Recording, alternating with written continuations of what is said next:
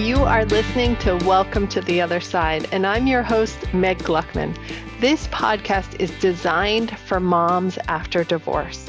It's all about how you can move on from your divorce, how to co-parent without drama, and even how to start dating again when you're ready and have fun with it. I'll bring lots of tips and tricks and strategies for you to use every day, and I'll bring on some experts to share their wisdom on how you can create that juicy, rich, lush life post-divorce that you really want. You are not alone on your journey. There's so much we can share together. Let's get started.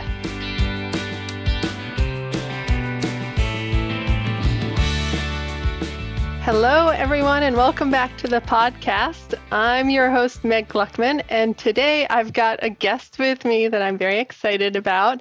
It's Pete Sibley. Hi, Pete. Hello. Welcome to the podcast. In a moment, I'll have you introduce yourself and tell us a little bit about your background, but where are you calling in from today? Well, Meg, I'm calling in from the Central Coast of California, a place that this East Coast Yankee never thought that he would end up, but here I am for the last 15 years. Oh my gosh, I love that. Where on the East Coast are you from? Well, I grew up in Connecticut. Yeah. Both my wife and I grew up. We slowly made our way across the country, and here we are on the West Coast. So cool. Yeah, I'm a Vermonter, so we're not too far apart. Hey, all right. Over there. Yeah. So Pete and I are in a couple common communities. We're both life coaches. And I started following Pete probably a while back when he started talking a lot about self-kindness. And it really resonated with me. Mm. And he's very musical, so he's very fun to follow as well. But Pete, why don't you share a little bit of your story about what was your path to getting to coaching on self-kindness? Sure. Well, thanks, Meg, and thanks so much for creating this space where we can talk about this human experience and this human journey. I'm a big fan of being human, so I guess the human journey is an important part of that. And yeah, I came into self-kindness probably like most of your listeners would have come to a personal growth journey. And that is things just got so fucking uncomfortable that something had to happen. My journey ended up, looking back now, there was a lot of anxiety, depression, and even moments of that dreaded thought of what's the point? And that brings back tears again.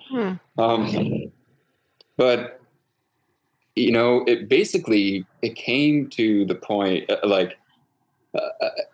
in my life, I had the privilege, first of all, just the lottery that I won of being born a cis-het white American man. I have a lot of systems that are in place, and I see that now, something I wasn't aware of growing up, but I see how that definitely gave me a lot of advantages in my life. And I also had the wonderful, I grew up in a house where my parents were relatively happy. I had kinder older siblings, grew up in a supportive home, extended family. And also I feel like a lot of the things that were offered in life growing up, I feel very fortunate that things came relatively to me without needing to work super hard. Like I could get good grades. I was athletic, but I also had this talent and penchant for singing. And so, in my life, it felt like I got to do things and was rewarded and successful and told by the world around me that, I was doing a good job. Right.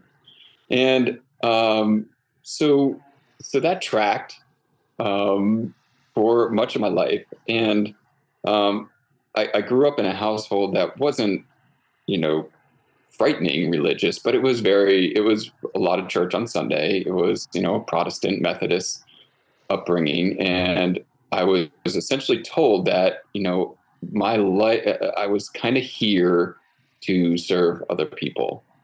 Like that was our highest, humility, being in service of other people, sacrificing yourself. That was how you were in highest service. So fast forward a little bit, college didn't go so great because I felt like I hadn't learned the skills of, actually how to learn and how to study and how to be a student. I made it through okay and graduated, but it definitely, I think it was the first moment in my life where I was kind of like, I started to get nervous about like, maybe I couldn't do it. Maybe there was something that it wasn't fully formed yet. Like maybe there was something wrong with me, but I feel like that was starting to be the energy. And it was like this fear-based, a little background. I'm like, what if? Like, don't worry, you might not. And so my wife and I, we were high school sweethearts. We ended up getting married out of college, and we moved to the Rocky Mountains. And when we were there, we fell in love with playing music, and we realized we could have a music career, and we were pretty darn good at it. So, we kept going. I'm trying to shorten up the story a little bit. And we were living in Jackson Hole, Wyoming, and we had a night where we decided that we were going to sell our townhome, take our two babies on the road, and we were going to like really go for this music thing. So maybe we were going to go to Nashville, maybe we'd go to, New York, Austin. And that ended up being an adventure where we drove around the country for almost 16 months, living out of our car. And we went through 30 different states, and we ended up in California. And when we landed in California, because we got here, we were so exhausted. And it didn't end up happening the way that we thought, like that we would like have landed a record deal by now. That's when the thoughts started hitting. I ruined my family's chances. I'm a horrible husband. I'm actually a failure because the music career didn't work. Everybody kept telling me like how amazing it was that I was following my dream and my passion, and what a great gift I was giving my kids of living out on the road and getting to meet all these people, and how brave it was that my wife and I worked. Like all the feedback was, doing it the right way, and yet darkness inside. So that was a long-winded answer to how I got to self-kindness, because eventually I was like, like I said, that the ideation was, what's the point? I have totally messed things up completely. Divorce definitely was in the back of my mind of like, not so much that I wanted to leave my wife, but like the idea was, why would she want to stay with me? But people when they started to realize that I was really struggling, people would say, Pete, you gotta you're so kind to everybody. You're so loving. Like you got to start doing that for yourself, Pete. You got to love yourself. And Meg, honestly, like I felt like I wanted to punch somebody in the face when they told me like, love yourself. Cause I'm like, I don't think I'm a stupid person. Like I would do it if I knew how. Yeah. Yeah. It sounds so simple when people say it that way. Yeah, but if it was so simple, why wasn't I doing it? Right. Exactly. So for me, it was like, okay, I could see that I was a kind person. on some level. So it was like, how do I do a little bit of that towards me? And that started my journey. And I'm still on that journey. Yeah. And this may be too far back to remember, but do you remember the first place in your life where you started applying some kindness to yourself? Yeah, I do. In the way that I practice it now, I remember that the kindness that I felt like I started to practice was literally allowing it to be okay in the realm of possibility that I was feeling and experiencing life the way that I was. Like that there was a tiny piece that was okay, that I was actually experiencing depression, that I didn't have things figured out, that I was really struggling financially, that things weren't great between my wife and I. Like, it sounds strange because I feel like it's one of the hangups of a self-kindness practice. It's like we are almost superstitious that if we have an energy of acceptance for this moment, that somehow we'll get stuck in this moment.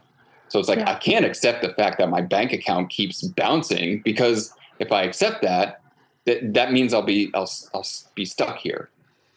But it's that strange thing that we learn again and again and again, right, Meg? That's like the thing that we think is going to keep us there is actually the thing keeping us from it. Right. Like when we're impatient, like that ends up causing it to feel like it's taking longer. When we're, frantic, like we're not to try to get to peace, like we never find peace. So, yeah. Right. Yeah. Well, and the word that comes to mind for me when you talk about accepting where you are is shame. Yeah. By accepting, you're removing the shame, right? So the shame is there saying, I shouldn't be feeling this way. I'm wrong for being depressed, or I'm wrong for not having succeeded. And when we take that away, it's like the first layer of the onion. Like we have to pull off the shame first. Yeah. And acceptance helps us pull off the shame. This is what is going on. I am depressed. I don't have a record deal, right? Yeah. Like acceptance. And then what comes next? Yeah. What comes next after the acceptance? Well, it's like the acceptance. Yeah, I love that, because the shame or whatever it is, sometimes it doesn't even have a name.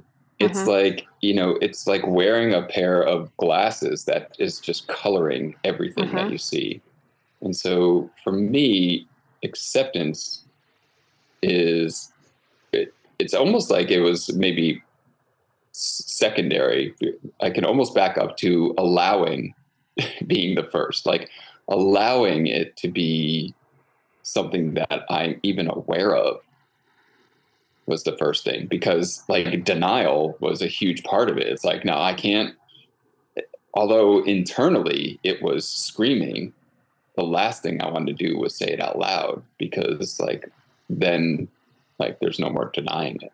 So it was like allowing myself to do that, then acceptance. And then I feel like from the acceptance, we move into, there's a little bit of, like there is maybe a little bit of room of space. Like I'm thinking of, there's a, a pretty famous book out there called, what is it? The author's name is Viktor Frankl. He was a Holocaust survivor. I think he titled it, appropriately when he was writing it in the 60s, something like the man's, like the search for man's meaning or desire. Search for meaning. Yeah, that's yes, right. There it is. Yeah. And in it, he has this famous quote that he's been quoted tons of times that says, between the stimulus and the reaction, there is a space. And I believe all of the coaching that I do now is about coming and landing in that space. Mm-hmm. Because in that space is everything. It's Right. our opportunity to choose, and to be present, and so yeah, so allowing, accepting, and space. And then my choice intentionally was to be like, what does self-kindness look like in this moment? Mm-hmm. Because I knew I was really good at being kind and good to other people. Mm-hmm. At least I thought I was. So why was it such a challenge for me? Yeah. Yeah. The image, I don't know why this image is coming to me when we talk about the space, but I'm kind of imagining walking into a dressing room, like a really gorgeous, big, fancy, like movie stars dressing room. And there's like so many different outfits you could try on and put on. Like there's so many different options. Yeah. When you're outside of the dressing room, like it, before the acceptance, before the allowing, right? It feels like there's no options. And then you work your way through the allowing and then the acceptance. And then you walk into this beautiful dressing room that's like, what do we want to think about ourselves? Yeah. What do we want to believe about our inherent worth? There's so many options. Yeah, there are. And, that's why I love this as a practice in my life, because I see like each one of those steps. Then I walk into that dressing room and I see myself reaching towards the something, but then all of a sudden, there it is again, that self-talk will pop in and be like, what? You can't wear that. Or a big part of my challenge around, the world of toxic masculinity is like, if I choose something that makes me feel a certain way, anything besides like tough, like I'm going to kick your ass, like, there's like, oh, well, there's a lot of toxicity around man embracing more feminine. If it isn't like clearly denoted that, oh, he's like, he's gay or he's trans or they're trans, and so part of my kindness journey has been about like continuing to, like, I love the thought that all of me makes sense. And like, oh my gosh, like the thing that is so ironic about self-kindness is so many people hear it and they think selfish. And the way that I practice it, and I know in my own heart, is like, this is actually way more generous than my upbringing taught me of how to be selfless. Because I watched all the adults in my life burn themselves out. I watched them like, numb their life, even while they were like doing these great things of like church events and feeding people on the street. And like, they were doing good work, but it was misaligned. So it wasn't sustainable. And it also continues to create and perpetuate part of the patriarchal system, which says that like some people need to be saved. Mm-hmm. And rather than where I believe the people in my life that I love and cherish, my parents and my grandparents and aunts and uncles, I believe that they wanted to come from that spot that we all are inherently worthy, that we all are inherently deserving. And yet I witnessed my own mom, like, never being able to actualize that in her own life. Right. Mm-hmm. So I feel like, I really mean, like, if your listeners are listening, like they represent the courageous edge of the amoeba, if you will, of the world society of who we are. Like, you all represent that edge of the amoeba that starts to go away, and then the rest of the amoeba is going to follow. It's like such courage to be able to look in the mirror and say, I see you, sweetheart. Like, things may not be where we thought we were going to be at this moment at 40, when at 30 something, but like, you are worthy. Like, you are so courageous. I'm so proud of you. Yeah. Yeah. I think for a lot of my listeners, those words really resonate because they have said those to themselves during the divorce or after the divorce, right? Like, Yeah. I'm a failure, or I failed the marriage, or the marriage failed, or I've ruined my family, or my family, Yeah. my kids are ruined because of this, right? And that need to move past those thoughts and find ones that are actually nourishing to Yeah. us, right? Yeah. Yeah. So, I mean, we've been talking about this practice of going from allowing to acceptance to space in this kind of like beautiful, like, you just do it, like, just get on the river and like flow down, Oh right? No man. problem. Oh Um, man.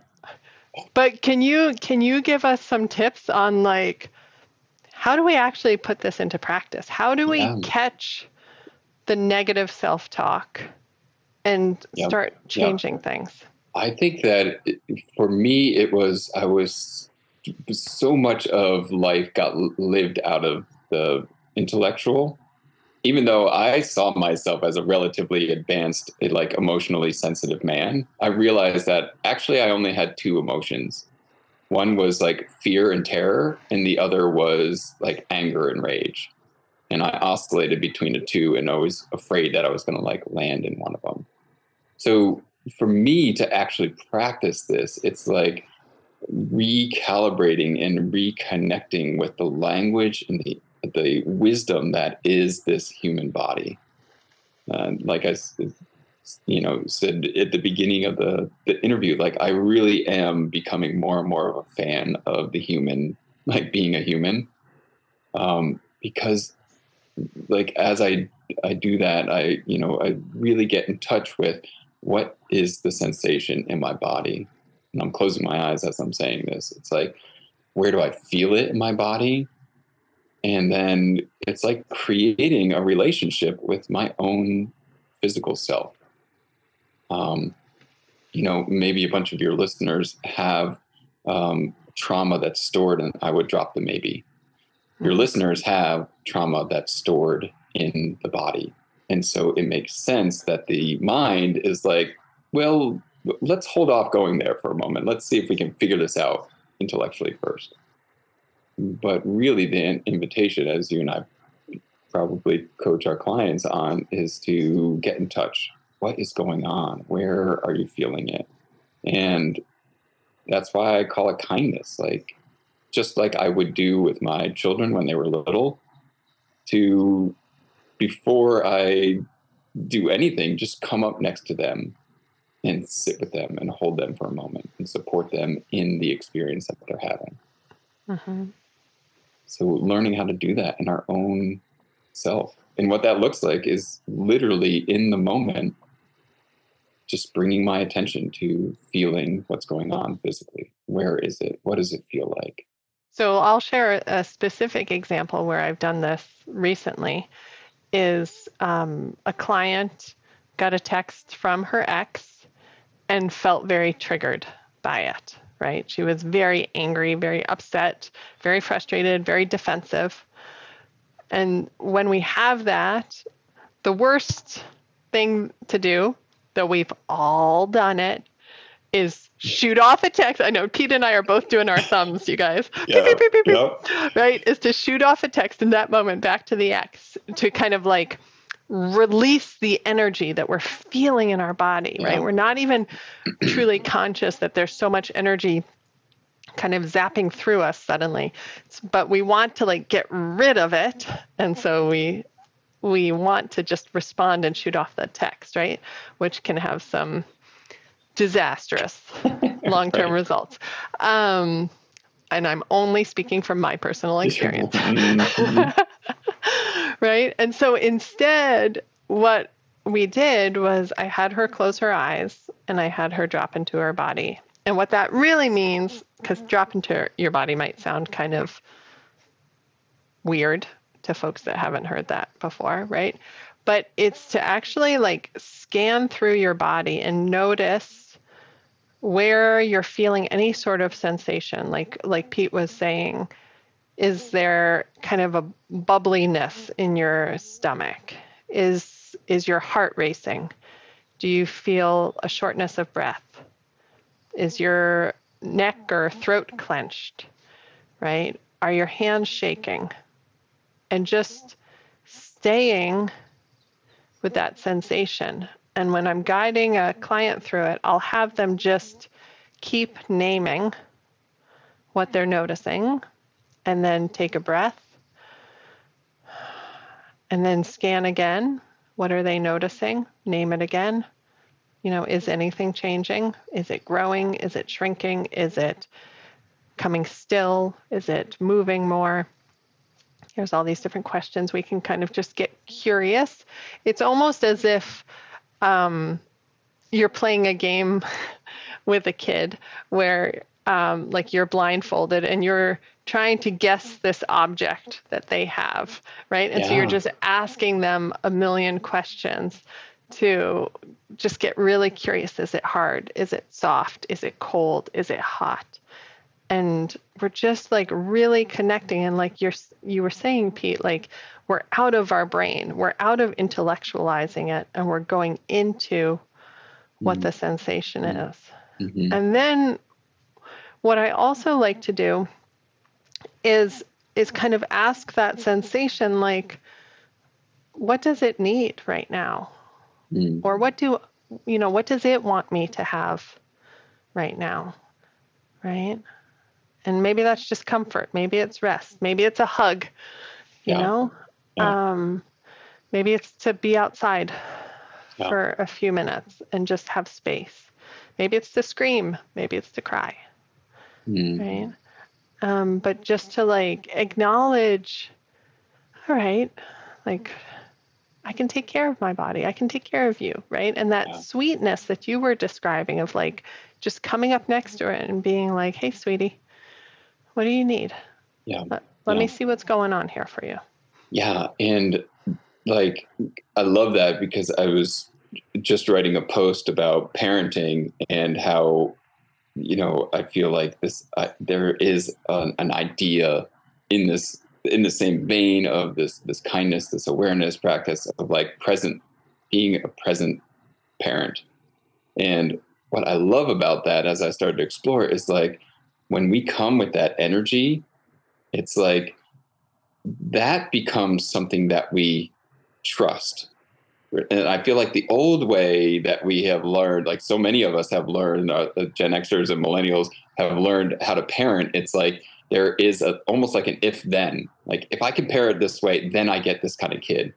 And I want to like flip that around a little bit and be like, if you feel like you can trust being present in that moment, then you will respond like as needed in that moment, which is fascinating. And I've watched it happen in my own life with my own kids, because like the same exact scenario can happen and there can be two outcomes of how I parent it. But that comes from my own practice. Again, why I don't think this is selfishness, but my own practice of getting still and trusting that when I am present, am I connected with staying connected with my kid, right? Am I present with my child? And so the answer to the question in one moment might be no, because I'm coming from a certain place inside of me. And I come from that same place inside of me. It might be a yes the next time. But I know in me that I am a consistent parent. Even though the rest of the world might be like, oh, geez, Pete, you say yes sometimes, you say no other times. It's like, yeah, that's right. Because I always go in because of this practice first, and I ask, what's the yes in Pete? And I think especially if you are parenting without, without another adult right there in the moment. And this is the same with me and my wife and I, like being safe in the agency that can tap into something that I trust in me to be a supportive, connective parent for me. And I I love still that fuck so it up much. all the time, but like, I'm making that's the practice, right? Yeah. I love that so much because it means that we don't have to have the parenting manual like memorized. We don't have Yeah. to Right. know ahead of time how to handle every single situation, right? It's like, no, what I want to do is practice this skill of being present, right? Which, let me say it another way, because I even feel like that's a little vague in some Yeah. ways for people, right? When I think of it, it's like something happens with your kid and you're there and you're going to react to it. And you are aware of what's going on in your body in that moment. So you might be feeling angry or frustrated about something that they did. And you recognize that feeling in your body, right? You recognize what those sensations are pointing towards. And you are able to like separate that from how you're going to react, Mm-hmm. to respond to your child. So like you're creating some space for that versus just reacting in that instant, right? Mm-hmm. However that Mm-hmm. is. It's almost like you're taking responsibility for what's coming up in your body Yeah. in that Yeah. moment. And Yeah. knowing that if I'm feeling triggered, if I'm feeling, angry or frustrated, that's not my best time to respond. Like that's not my best stuff isn't going to come right out of my Right. mouth. Right. Right? And so I'm taking responsibility to figure out how can I regulate my nervous system, downshift a little bit so that I can come from a more grounded space Yeah. to respond. Yeah. And I think, it's responsibility, but also in the sense that like in that moment, like we model the very thing that we want our kids to learn, which is like, we want our kids to be able to have the full breadth of emotions, right? Yeah. But like we parent in a way that like this emotion is right and that emotion is more challenging. It's like, but when we do what you just talked about, the responsibility I believe that we are exhibiting is like we're showing how to be responsible and allow and make it safe and okay. Hey, I'm getting fired up here. And Mm-hmm. the other thing that I feel like what you're talking about is it invites trust into the energy, like that you are trusting you to be available to you to kind of, and I don't know about you, but like regardless of how many times I heard it, like my kids seem to respond to like more about who I am rather than like how well I say it to them. And the crazy cool thing about this alchemy that seems to happen is like the very thing that we were most ashamed of becomes like a way to connect. And what I mean by that, Meg, is like in that time when I was feeling that depression and questioning how good I was as a parent, like my kids were babies. Like one was 9 months old or 8 months old when we started traveling around the country. The other was 3. So by the time we stopped in California, we had a 2-year-old and a 4-year-old. And I shared with them like a month ago, we were in the bathroom. One's a freshman in high school now, and one's a sixth grader. And I shared with them the 2 moments in that time when I believed I was the worst dad on the planet with each of them. One was with my daughter. We were touring around the country, and like I essentially got out of a running car and parked it on the side of the highway, and like I just walked away from the car, and I'm like, she's screaming, I can't get her to stop. It's 3 a.m. We're staying at some hotel. So that was with my daughter. And with my son, like he like grabbed my hair when I was trying to change his diaper, and I punched the bathroom wall because I was on my knees, changing his diaper. and I broke my hand. So embarrassing in those moments. But when I shared it with them just a month ago, because I had done my work around it, we were laughing. The kids were comparing notes, like, who did dad freak out the most with? Like, it was like a point of pride in their life. And I could really feel that connection. Like, I have no idea, like, where they will take it. But I got to, like, it was like retelling that narrative. Like, those narratives will not live in my head as shame. Mm-hmm. Any longer because of that. And that, I believe, is the responsibility that you're talking about, that we can do as a parent. Yeah. Oh, that's and so even awesome. If we don't have kids, we can do that to show up as an incredible member of the community that we're part of. Yeah. Yeah. Oh, I love that story. And I think, I mean, what jumps out to me from that too is just that you telling them those stories in the bathroom probably will stick in their head, and they'll remember them when they're becoming parents. Right. And they'll be like, my dad was willing to tell me how he wasn't perfect all the time. Oh God. And it's okay that I'm not perfect all the time as a parent. Oh, I love that reframe. Thank you. Right? Because we don't have to be. There's absolutely no reason we have to be perfect parents. Yeah. Nor is it's not even possible. So, yeah. So beautiful. Pete, I could talk to you for like 6 more hours. Likewise, right? But we've got things to do with our days and to move on. So, I would love to close and just hear just about you a little bit and how folks can work with you if they're jiving with your message, and where they can find out more about you. Sure. So I've gotten braver about saying that I coach people on self-love, but I still use self-kindness a ton.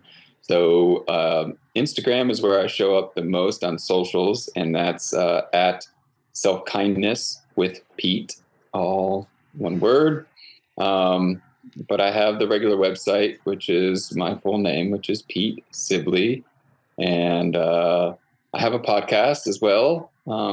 It's called Your Song of Aliveness, where we just dabble in conversations like this around what is self-kindness and what does that look like, and on that way. And my wife and I, we did a ton of music, so we're out there on Apple and Spotify and things like that. Awesome. Just again under our names. Well, we'll end it there today. Thank you so much, Pete, for spending this time with our audience and sharing all your wisdom and your teachings here. I think it's something that we all struggle with, is self-kindness and how we talk to ourselves. And the more we can have these open, sharing, vulnerable conversations, the better to help everyone out. Oh my gosh. Thank you. What a privilege. Thank you. All right, y'all. That's all for this week, and we will see you next time. I hope you enjoyed that episode. If you would like more support in your life post-divorce, or around co-parenting, or around dating after divorce, I encourage you to hop over to my website and check out the resources that I have there. I have a really awesome class called Fearless Co-Parenting that you can download. It's 45 minutes long, and it is chock full of tips and techniques and mindset work that you can apply to your co-parenting relationship today for things to start feeling easier. I also have a dating after divorce quiz. This will give you a chance to see, am I ready to start dating again? It's 7 questions that you can easily answer in just a few minutes that will really pinpoint if you have everything aligned that you want to have aligned before you start dating. And finally, if you want one-on-one support, I have a summer special coaching package opportunity for you. It is 6 sessions of one-on-one private coaching support to help work on getting over your divorce, co-parenting struggles, or even dating after divorce. Hop on over to my website, meggluckman.com, and check out all those great resources. Thanks, y'all.